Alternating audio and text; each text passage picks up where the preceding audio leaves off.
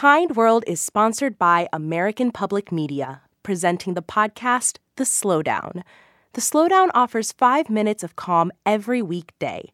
One of the most celebrated poets of our time, host Tracy K. Smith, provides insight and poetry that offers a few moments of reflection. Listen to The Slowdown wherever you get your podcasts. There's a lot of competition to be the first headline or Google result. If you want to go deeper, try On Second Thought. It's a weekly podcast from Georgia Public Broadcasting, hosted by me, Virginia Prescott. We talk with innovative thinkers, hip-hop legends, pecan farmers, and agents of change who just may make you rethink what it means to be second. Subscribe to On Second Thought for free on Apple Podcasts, Stitcher, Spotify, or wherever you get your podcasts. Welcome to Kind World from WBUR. I'm Erica Lance. There's one day of Joe Cerna's life that has reverberated through every other day since. It's 2008. Joe's in Afghanistan, where he's serving in the Special Forces. He and 3 other guys are in an armored truck. It's big, with doors so heavy that you need a hydraulic system to open them. They're driving along a canal on a dirt road around midnight. And at some point, the road gives away. The truck lands sideways and it starts sliding down the hill into the water. The water starts rising, like over my head. I'm having trouble getting my seatbelt off.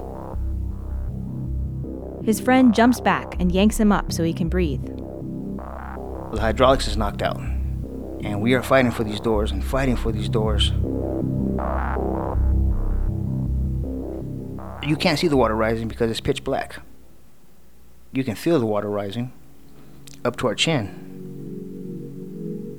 And then I hear a gurgling sound, and I realized that the fuel cans that we had on outside were crushed. And then I could smell the fumes. The only pocket of air I had was now contaminated. I kept coming in and out. I'd see things that weren't there, and I was hallucinating. I thought I had died. Joe wakes up to a sharp tug. His team has found the truck. Someone pulls Joe out, and he starts walking up the hill, disoriented. And I look to my left, and there's 3 bodies laying there. My friends. Everybody in the truck died.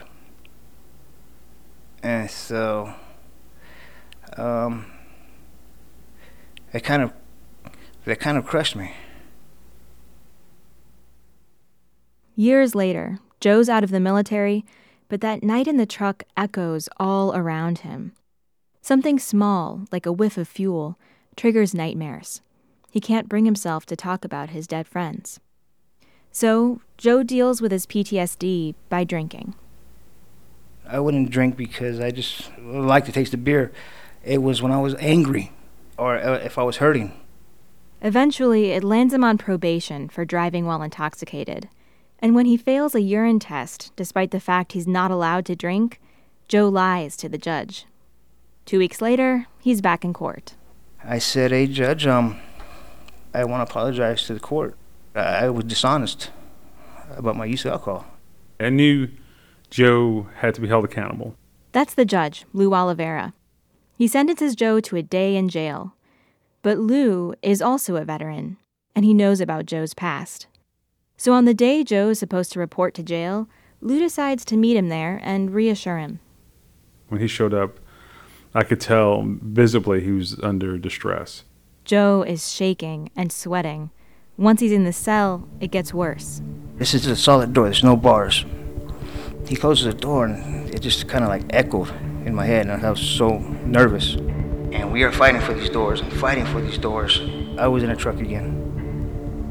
Put my hands over my head and, put my head down. I look to my left, 3 bodies laying there. This is what it all comes to. 3 bodies laying there. This is going to be the longest night of my life. Then, Joe hears the door rattle. I look up at the door, and standing right there is Judge Lou Oliveira with a big smile. And I kind of smiled too, because he was holding a tray of food. Meatloaf and mashed potatoes. He comes in and he sits on the bed. He says, scoot over. And I'm like, what's up? You bringing me some food now, Judge? He's like, no, I'm staying here. I'm like, staying where?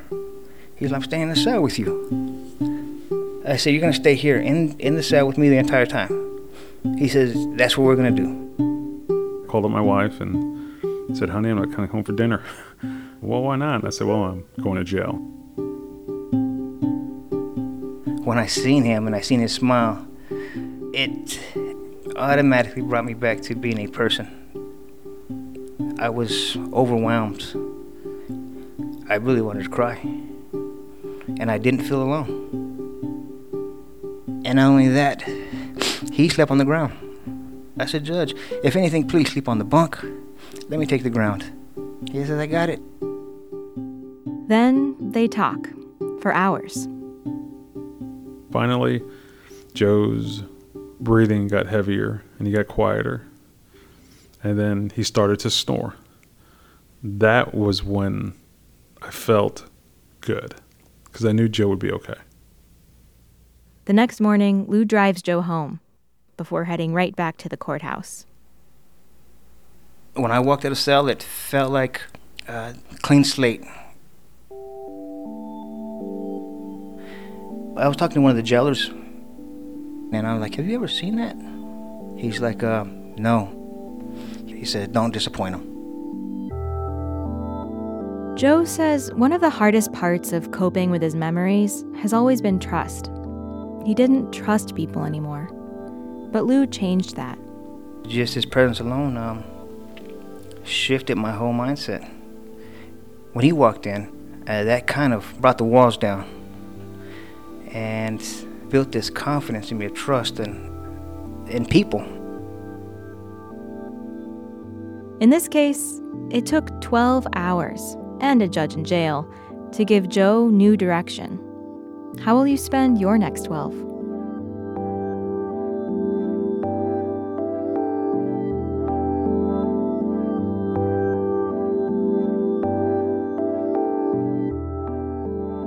You can find Kind World at wbur.org/kindworld, where there are links to our Facebook and Twitter pages, a place to submit your own story, and an archive of past episodes.